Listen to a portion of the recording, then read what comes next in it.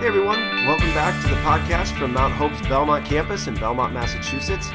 My name is Brian, I pastor that location, and it's good to talk to you again. Do you ever struggle with belief? Is belief ever a challenge for you? I think for all of us, there are times when it is easier to believe than it is at other points in our lives. One of those things that accentuates the challenge is the way we look at and categorize belief. I'll tell you what I mean by that in a moment. Today we're going to look at one person's journey of belief, and we're going to talk about what that means for us as well. So I hope you enjoy this, and I hope you listen closely, because I believe God has something He would like to say to you. There are things in our life, there's things in our lives that are one-time things, and then there's things in our lives that are a longer process. There's things in life that just happen once, and there's things in our life that are part of a longer process. And sometimes, I don't know about you, sometimes I wish I could take some of the things that are part of a longer process and just make them a one-time thing. I'll give you an example what I mean. Sometimes rather than just having to continue to go through something, I wish I could just make it a one-time thing. I'll give you a simple example. Wouldn't it be great if when you moved into your apartment or your house or your dorm room or whatever it is that you are living, wouldn't it be great if you just moved into that place and you cleaned it once, and that was the end of cleaning the house forever? But the reality with cleaning is that it's a much longer process. It's never done. And you know what happens with cleaning is you say to yourself that you are going to finish one piece of cleaning, that if you could just get the kitchen clean, then all the cleaning would be done. And then you go and you clean the kitchen and wash all the dishes and wipe down all the cabinets and wipe down all the countertops, and you sweep and mop, and all it does is make you notice that the living room is insanely dirty. And you didn't notice when the kitchen was dirty, but now that the kitchen is clean, the living room is dirty. And something like cleaning is a process that goes on and on and on and on. You do it once, it's never over. It's the same way with maintaining the place that you live. It always seems like there's a project to do around the house, doesn't it? And I don't know about you, I have this feeling every once in a while that maybe this will be it. That if we could just get through this project, for a while we'll feel like things are done. And then I say, if we could just get the windows painted, or if we could just get the carpet replaced, then we'll be done for a while. But you know what happens. You get the carpet replaced, and all it does is raise the next project to the surface, and you start focusing on that one. It would be great if home maintenance was a one-time thing, if you just built the house and that was it. But it takes time. It's a process. You know, sometimes in our lives, we make a mistake because we take what is a process and we treat it as a one-time thing. We take what is something that should last a long time and we need to do over and over and over again, and we treat it as something that just happens once. This is the advice I give whenever I am doing premarital counseling. To someone who's not yet married, it feels like the marriage is the wedding. That's what you're planning for. That's what you're getting ready for. That's what you're spending all sorts of money on and prepping for is the wedding. But a wedding is a one-time event. Ask anyone who's been married for 2 seconds and they'll tell you that marriage is a much longer process. And we could actually get ourselves in trouble when we treat marriage as if it is a one-time event. And some of us have made that mistake before, where we think, hey, we did a wedding. We're married. Should be good to go. That's not the case. It's a much longer process. Same way, I guess, if you think about getting a job, you're looking for a job and you say, if I could just get a job, the project would be over. And so someone hires you, but if you don't go to work and do the work and get better in your job, it's not going to go well for you. The job is a much longer process. If you treat the job as a one-time event, just getting hired, it actually works against you. And this morning, what I want us to think about is there is a place in our lives, in your life and my life, in our relationship with God, where I think we are tempted to treat what needs to be in our lives a long process as a one-time event. And when we do, we impact our lives negatively. I've made this mistake, and I bet that you've made this mistake before. Even if you're not someone who believes in Jesus Christ, even if you're not someone who calls yourself a follower of Jesus, I bet that you think this is the way it works, that it actually is a one-time event when really it's something that should last a lifetime. And many of us right now this morning are making a mistake. We are treating something that is to be a lifelong process as a one-time event. And I want to encourage us this morning to think a little bit differently. To do that, we're going to look at a story, and we're going to look at the life of one character in this story. It's a man by the name of Nathanael. Now, if you've been with us over the last few weeks, you know that we've been walking slowly through the Gospel of John. And the Gospels in the Bible, Matthew, Mark, Luke, and John, tell the story of the life and ministry of Jesus Christ.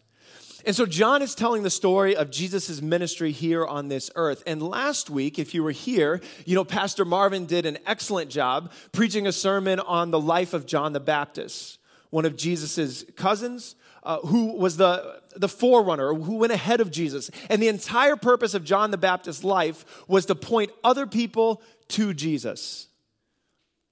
And we were reminded last week that the point of our lives, if we follow Jesus Christ, is to point other people to Jesus. Well, this morning, where we are in the story, is that now that John the Baptist has started to point people to Jesus and said, stop following me, go follow that guy, Jesus is in the process of getting together his disciples. He had 12 disciples. You probably have heard that before. And so when we pick up the story here, Jesus is in the process of gathering together those disciples. And here's what John writes in John chapter 1, verse 43. We're going to go all the way through chapter 2, verse 11, but we're going to take this in chunks here. So start in verse 43. The next day, Jesus decided to go to Galilee. He found Philip and said to him, "Follow me." Now Philip was from Bethsaida, the city of Andrew and Peter. Philip found Nathanael and said to him, "We have found him of whom Moses in the law and also the prophets wrote, Jesus of Nazareth, the son of Joseph." Nathanael said to him, "Can anything good come out of Nazareth?" Philip said to him, "Come and see." I told you we're going to be looking at a story, and we're going to focus specifically on the character of Nathanael in this story this morning. And when we first meet Nathanael, Nathanael is at the beginning of a process. Nathanael's at the beginning of a process. And we find Nathanael in a place where Nathanael is doing what you do and what I do, and I would suggest to you anybody living on the face of the earth right now is doing. And that is Nathanael is searching for something. Nathanael is searching for something. In fact, Philip, his friend Philip, he comes back to Nathanael, and when Philip comes and finds Nathanael in the story, this is basically what he says to him. "Nathanael, you know that thing that we've been searching for? I found it." And Nathanael, as a Jewish person, was waiting specifically for the Messiah. That was the belief. That for the Jewish people, there was a Messiah that was coming, and that Messiah would be the answer to all their deepest questions, their deepest longings, desires, questions. Whoever the Messiah was, whenever he came, he would be the solution to all of those problems and all of those things. And Nathanael, just like Philip, just like anyone else that they would have known who was a Jewish person, was waiting for that person. They were searching for that person who would come and fulfill that role. And I don't know what your background is or where you come from, but I would suggest that all of us are searching for the same thing. That all of us want to find that thing that fulfills our deepest desires, solves the problems, gives us meaning and purpose and hope. When you meet someone on the street, you have this in common with them. You might be looking for it in a different place. You might be trying to find it in a different place. They may be avoiding the question entirely by doing something so their brain doesn't think about it. But all of us have these questions. Why are we here? What's the point? What's the purpose? What can fulfill me? What can satisfy me? What can give me a reason to live? Everyone is searching for something like that, and when we meet Nathanael, he's in that same boat. He's looking for something. And so we find Nathanael, and he is searching. He's at the start of a very big process. And Philip comes to him and says, we found him. We found him, the one that we've been looking for, the one the prophets and Moses have talked about, the Messiah. We have found him. And Nathanael makes this comment back. He's not only searching, but Nathanael is very skeptical. And he says, it's Jesus. Philip says, it's Jesus of Nazareth. And Nathanael says, can anything good come out of Nazareth?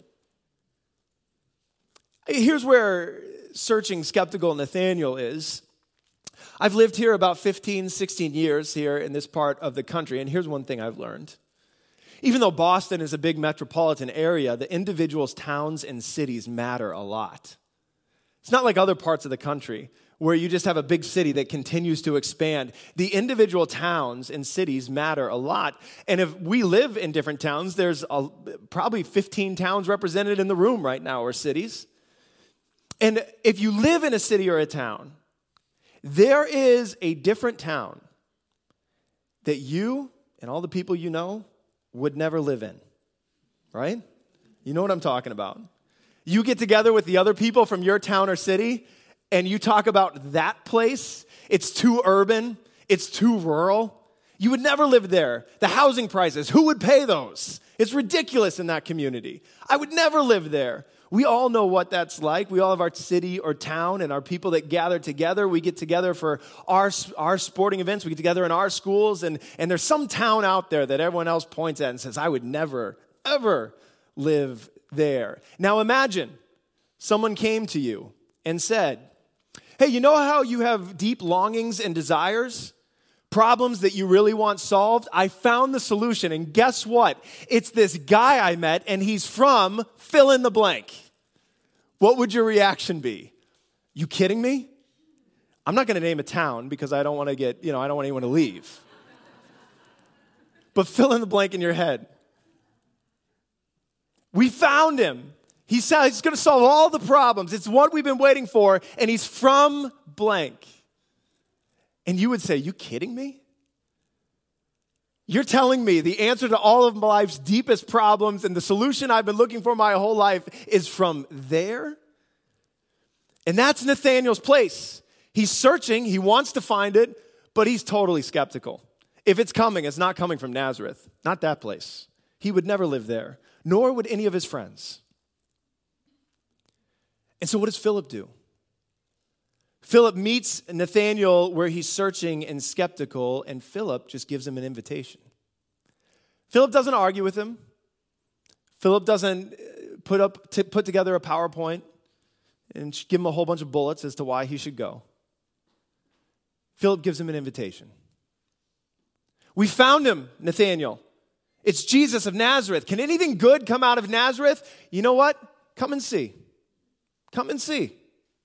It's just like you would do if you go to a restaurant and you love the restaurant and then you went back to your friends and you said to them, have you eaten at this place? It's unbelievable. And they said, I've seen it from the outside and it looks so run down. I would never eat there. It's just the parking lot's not nice. The outside of the building isn't nice. We've never walked in. You would say, listen, you have to go in and try the food. The food is unbelievable. Come and see.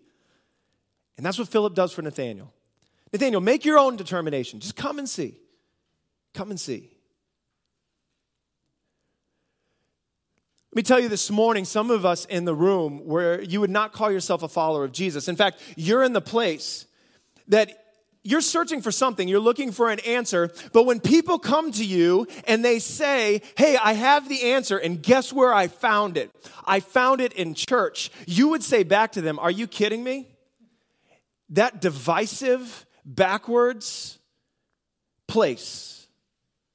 That place that is spewing hate and wants to keep our culture in the bad place. How in the world are you going to tell me that you found the answer there?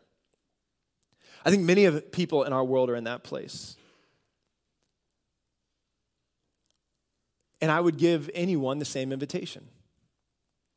Well, come and see. You have an opinion that's been formed, but you're forming it from a distance, just like Nathanael did. You're forming that opinion from a distance. You're forming it from things that you've heard and things that you've watched from afar. You're forming that opinion because you read a paper online, or you're forming that opinion because you saw some talking heads on television. But come and see. Come and see if it's really what you think it is. Come and see who Jesus really is. If that's you and you're in this place this morning, I would invite you to do the same thing. Stop listening to what other people say about Jesus, and you come and see. Come and see who he really is. This is Nathanael's spot. He's searching. He's skeptical. Philip, his friend, just gives him an invitation. And here's what happens next. This is verse 47. Jesus saw Nathanael coming toward him and said of him, "Behold, an Israelite in whom there is no deceit." Nathanael said to him, "How do you know me?" Jesus answered him, "Before Philip called you, when you were under the fig tree, I saw you." Nathanael answered him, "Rabbi, you are the Son of God. You are the King of Israel." Jesus answered him, "Because I said to you, I saw you under the fig tree, do you believe? You will see greater things than these." And he said to him, "Truly, truly, I say to you, you will see heaven opened and the angels of God ascending and descending on the Son of Man." There's a lot here in these verses. Something happens between Jesus and Nathanael where Nathanael is walking towards Jesus. And there's this moment where Jesus conveys to Nathanael, before Nathanael gets to him, that Jesus knows who Nathanael is. And it has a dramatic impact on Nathanael's life.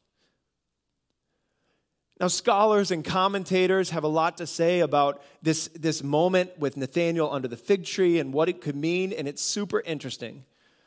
We don't really have time to get into all of that this morning. And so what I want us to focus on is this reality that as Nathanael is coming towards Jesus, Jesus communicates back to Nathanael, "I see you and I know you." And it has a dramatic impact on Nathanael's life. Here's the thing, Nathanael has this encounter with Jesus Christ, but he never has the encounter if he doesn't accept the invitation. He's searching and he's skeptical. He gets this invitation. If he refuses the invitation, he never has the encounter. But Nathanael takes the invitation and he goes towards Jesus, and he has this moment where Jesus says, "I see you, Nathanael. I saw you and I know you." And something radically impacts Nathanael in that moment where he says back to Jesus, "You are who I've been waiting for. You are the Son of God." For those of you who have accepted the invitation to come and see who Jesus is, my guess is you know what this feels like. Have you ever had something in your life where it seems like God is saying to you, "I see you and I know you"? It's one of the greatest things that can happen. When you think with the billions of people living on the earth and all that's happening, that there are things where God communicates to us, "I see you and I know you."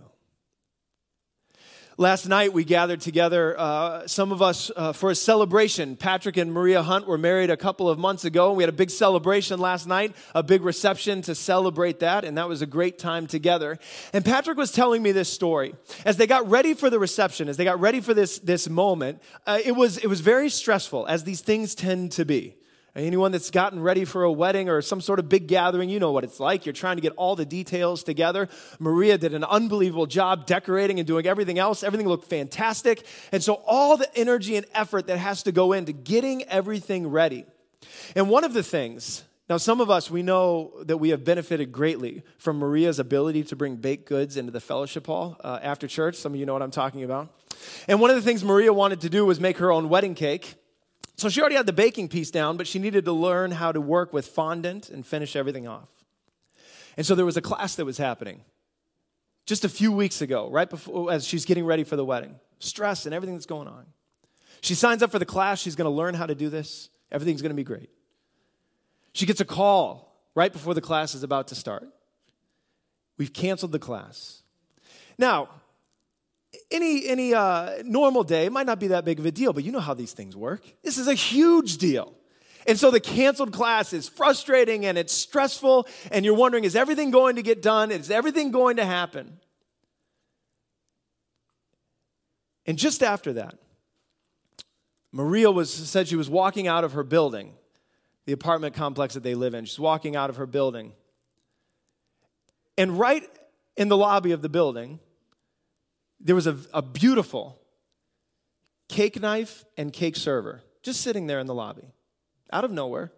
Wasn't expecting it to be there. Beautiful cake knife and server. And you know these sets, right? They make them for weddings. You can't just use a normal knife at a wedding. That would be terrible, right? The marriage might not last. You have to have the nice knife with the nice server. You got to get the good one in the package, ready to go. And there it was, made for a wedding, sitting there in the lobby with a sign, free, please take me. And it's just those little things that God says, I see you, and I know you. It happens when you open up the Bible. And you open up a Bible verse, and like Alana was saying as she gets ready for the Mother's Day tea, you open up the Bible, and it's like God put those verses in there for you. And you're walking through something stressful, difficult, exciting, and you come across a verse. And you read it, and it's as if God speaks that verse directly to you, even though it was written thousands of years ago. And it's just God saying to you, I see you, and I know you. And Nathanael has this moment, and just like for us in our lives, when God speaks to us individually, when God does something that reminds us who he is and that he's in control, it changes our life. When those things sort of happen, we look back at God and we say, that's right, you are the answer that I've been looking for. You are the one who sustains me, just like Nathanael does. And Jesus gives Nathanael this promise. Nathanael, you think that was impressive? You think that was worth seeing? If you follow me, you'll see even greater things than these. And so Nathanael has this invitation to come and see Jesus, but he also has this invitation to follow. And here's what happens the next day as Nathanael decides to follow. On the third day, there was a wedding at Cana in Galilee. Cana, by the way, is Nathanael's hometown. We learn later in this book. On the third day, there was a wedding at Cana in Galilee, and the mother of Jesus was there. Jesus also was invited to the wedding with his disciples. When the wine ran out, the mother of Jesus said to him, they have no wine. And Jesus said to her, woman, what does this have to do with me?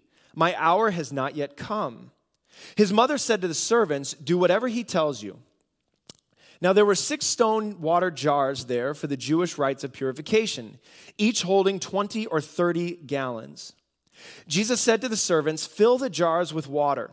And they filled them up to the brim. And he said to them, now draw some out and take it to the master of the feast. So they took it. When the master of the feast tasted the water, now become wine, and did not know where it came from, though the servants who had drawn the water knew, the master of the feast called the bridegroom and said to him, everyone serves the good wine first, but when people have drunk freely, then the poor wine. But you have kept the good wine until now. This is the first of his signs Jesus did at Cana in Galilee and manifested his glory. And, listen to this, and his disciples believed in him. Nathanael gets this invitation to follow Jesus, and he does. He's skeptical, searching. He gets an invitation. He goes to Jesus. He has an encounter. He follows, and then he has this experience. Jesus promised him he'd see something greater, and he does right away. And what happens when he has this experience, where he's at this wedding and Jesus is there and the disciples are there and Mary is there, and there's this moment where Jesus does the miraculous, where Jesus does what no one else could do and changes the water into wine, and Nathanael has this experience.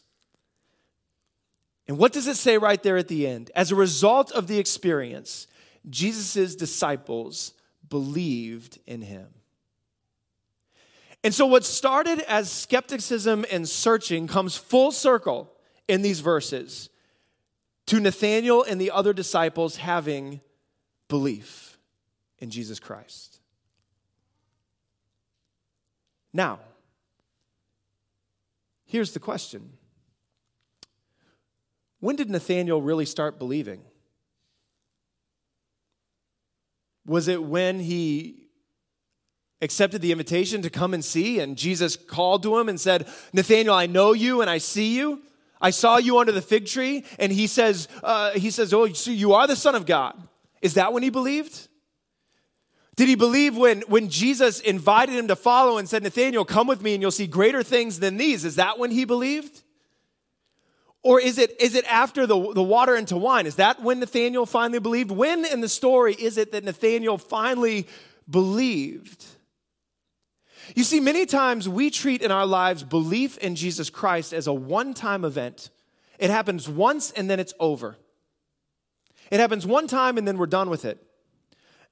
And maybe we do it this way. Maybe we say, okay, I'll just do what the church wants me to do. So I'll make first communion, that will be belief, and then I'll be done. Or I'll make my confirmation, and that'll be belief, and then I'll be done. We'll get married in the church, and then we'll be done. Or we will go through the class, we'll go to base camp, we'll become a member, and then we'll be done. We treat belief in Jesus Christ as this one-off experience, where we go to the event and we go to the rally or we go to the crusade and we sign the card and we come to the front or we raise our hand or we throw our stick in the fire or whatever it is that we do, and that's it. Now you believe. You didn't believe and now you believe. But belief is so much more complicated than that and so much more complex than that. And I want to suggest to you this morning, when we reduce belief in Jesus Christ just to a once-in-a-moment thing in our lives, we do ourselves a great disservice. And for some reason, if you've been a part of church world in the U.S., if you've been a part of church world here in the U.S., if you grew up in church like I did, this is a big deal. And I'm not saying it shouldn't be a big deal, but we put a lot of emphasis on the one moment where you say the prayer and sign the card and raise your hand. Put a lot of emphasis on that one moment. And I'm not saying we shouldn't. Please don't hear what I'm not saying. But that's like saying marriage is a wedding if we say that's belief. That's like saying parenting is just the day you have a child and then it's over.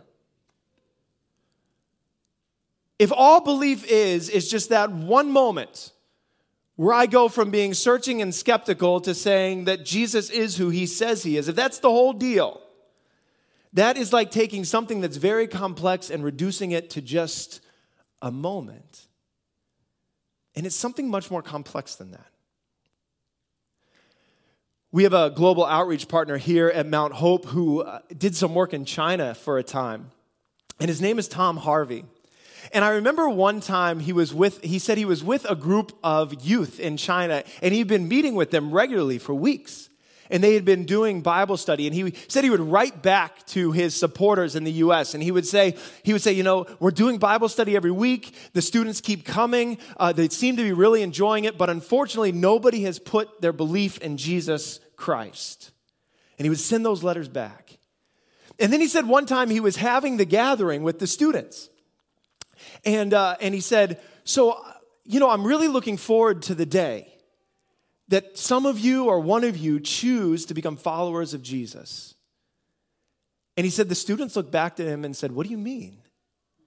And he said, I'm looking forward to the day that you pray the prayer and you choose to become followers of Jesus Christ. And the Chinese students looked back to him and said, we are followers of Jesus Christ. Why do you think we come week after week after week? We started believing a long time ago. And he said to them in that moment, in that little group, well, if that's true, that's great. But could we all pray a little prayer together quickly? Because I have to write it in my letter and send it back to the United States. We put a lot of emphasis on the moment, but belief is a much bigger process. Because here's the reality. Do you think Nathanael has this all figured out after he saw water turned into wine? We're going to see throughout this whole book, these 12 disciples have no idea what's really happening. When Jesus goes to the cross, which is part of a much longer process of God restoring and redeeming creation and repairing the relationship between his people and him, Jesus, when he goes to the cross, these guys still don't get it, and they've spent 3 years with Jesus. Because belief is something that grows and happens over time. Belief is both a point in time and a process over time. And I want to suggest to you that if you're treating belief as something that you just did one time when you were younger, and not something that you're continuing to grow in, you are doing yourself a disservice. Belief in Jesus Christ is something that grows over time, because the reality of this process that we looked at, that Nathanael walked through, from searching to invitation to encounter to follow to experience to belief, this is something that Nathanael will go through over and over and over again as he follows Jesus. This is something that you and I go through over and over again in our walk with the Lord. We come to God with questions, and we're invited to come and see and spend time in his presence. We encounter him, we follow him, we experience him, and our belief is deepened. And then something else happens in life, and we have the question, and we're searching, and we're invited to go back and spend time with Jesus, and we encounter him, and he knows us, and he sees us. We open up his word, and he speaks to us, and then we follow, and we experience his presence, and then the belief is deepened. Belief is something that grows and develops over a lifetime. It is not something that we figure out in a moment. And too often in church world, we sit on the edges. We sit on the edges of everything. And rather than participate in this process of encountering Jesus Christ and experiencing the work of God in our life, we sit on the edges and we just look and we watch and we say, I know what that's about. I know what that's about. And whether we're skeptical in sitting on the edges or whether we believe and sit on the edges, we're making the exact same mistake. Treating belief as a one-time event and not something that grows over the course of our life. So here's my question for you this morning, and I'm going to invite our worship team to begin coming forward. Here's my question for you this morning. Are you in a place right now in your life where you can encounter Jesus and experience his work? See, you can come to church. You can come to church on a Sunday and still not be in a place in your life where you can encounter Jesus and experience his work. To be in a place where you can encounter Jesus and experience his work means that you are intentionally following him in your life. It means the book is being opened and you are reading. It means that you are participating in spending time in his presence. Are you in a place right now in your life where you can both encounter and experience Jesus Christ? Are you in a place right now in your life where you can hear from Jesus, where you can hear from God, that he knows you, and that you can grow in your knowledge of him? If Nathanael doesn't follow, if he doesn't accept the invitation, if he doesn't follow, he doesn't encounter Jesus Christ, and he does not experience the miracle that leads to his belief. It's the same for us. If we are not actively encountering the Lord, if we are not actively following Jesus Christ in our life, then our opportunities to be changed, our opportunities to experience his work in our lives and our family are limited. This is Bill Meany Jr. right here on electric guitar. A couple weeks ago, Bill became a member of Mount Hope Church. And at the end, if you're going to become a member of the church, you have to meet with the elders. And so Bill came and shared his story a little bit with the elders of the church, and I had never really heard the whole story before. And so I asked him this morning if he'd just share with you for a couple minutes a little bit of his story. Hey, everyone. I'm sure a lot of you by this point have seen me up here every so often, but it's great to be up here. Like Pastor Brian said, I just became a member a couple weeks ago. I went through base camp. I was baptized here in November, and it's been a really great part of my life. But probably at this point, it's about 2 years ago that I started coming to Mount Hope, and it was in a point where, surprise, I wasn't much of a believer when I first started coming here. I don't know if we spoiled that story. But it was a really tough point in my life, and there was a lot of interpersonal issues in my family. We were all going through a really rough time, a lot of changes that we weren't sure what was going to happen. And it tested a lot of our relationships, and tested the relationship between my mom and my dad to a very near breaking point. And they happened to meet someone at Market Basket. Said, we're at this new church location, come with us. And they started going, and I still was just like, yeah, I'll sleep in. I don't know what that's all about, whatever. But I just watched as the point they were at was so disturbing and so, threw me off so much that it turned my whole world upside down. And then to watch them come back from where they were, to see the change that this church had on them, I just had to go and see, I'm a thinker. I've always been Christians, they live a great life, but I can't reconcile my thinking mind with what the church says. But I started coming, and came one week. It was a tough talk week, a tough social issue. I think we called it a Gay Marriage Sunday that day. And that was tough coming from a lot of my friends were of a very open background, a couple friends that are in same-sex relationships. So that was a tough talk to hear.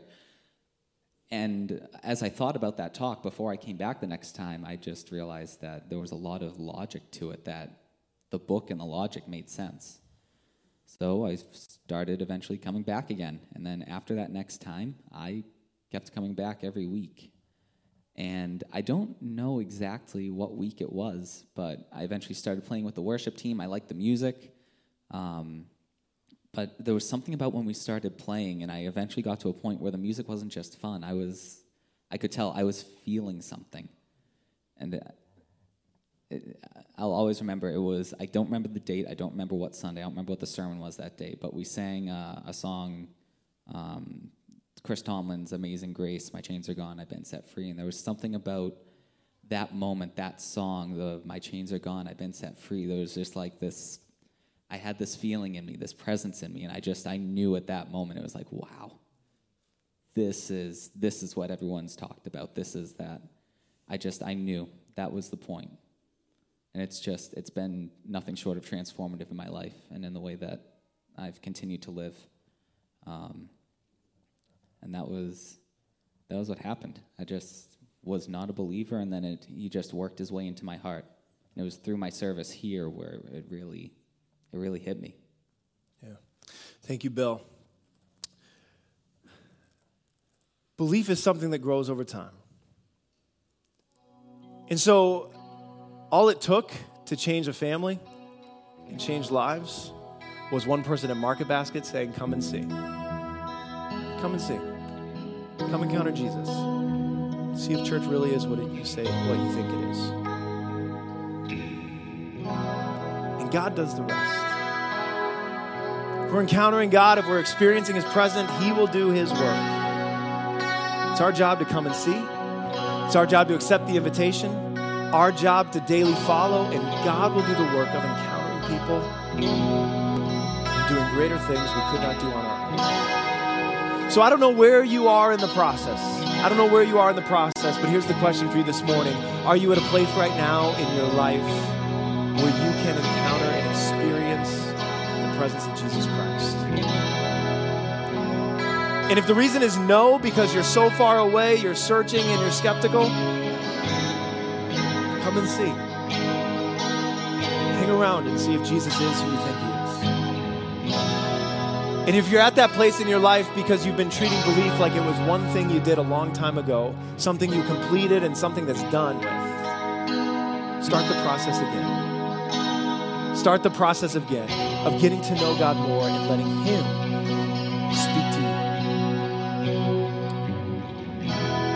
So God, this morning I pray for each of us in the room. Lord, that you'll help us to put ourselves in that place where we can hear from you and experience your presence.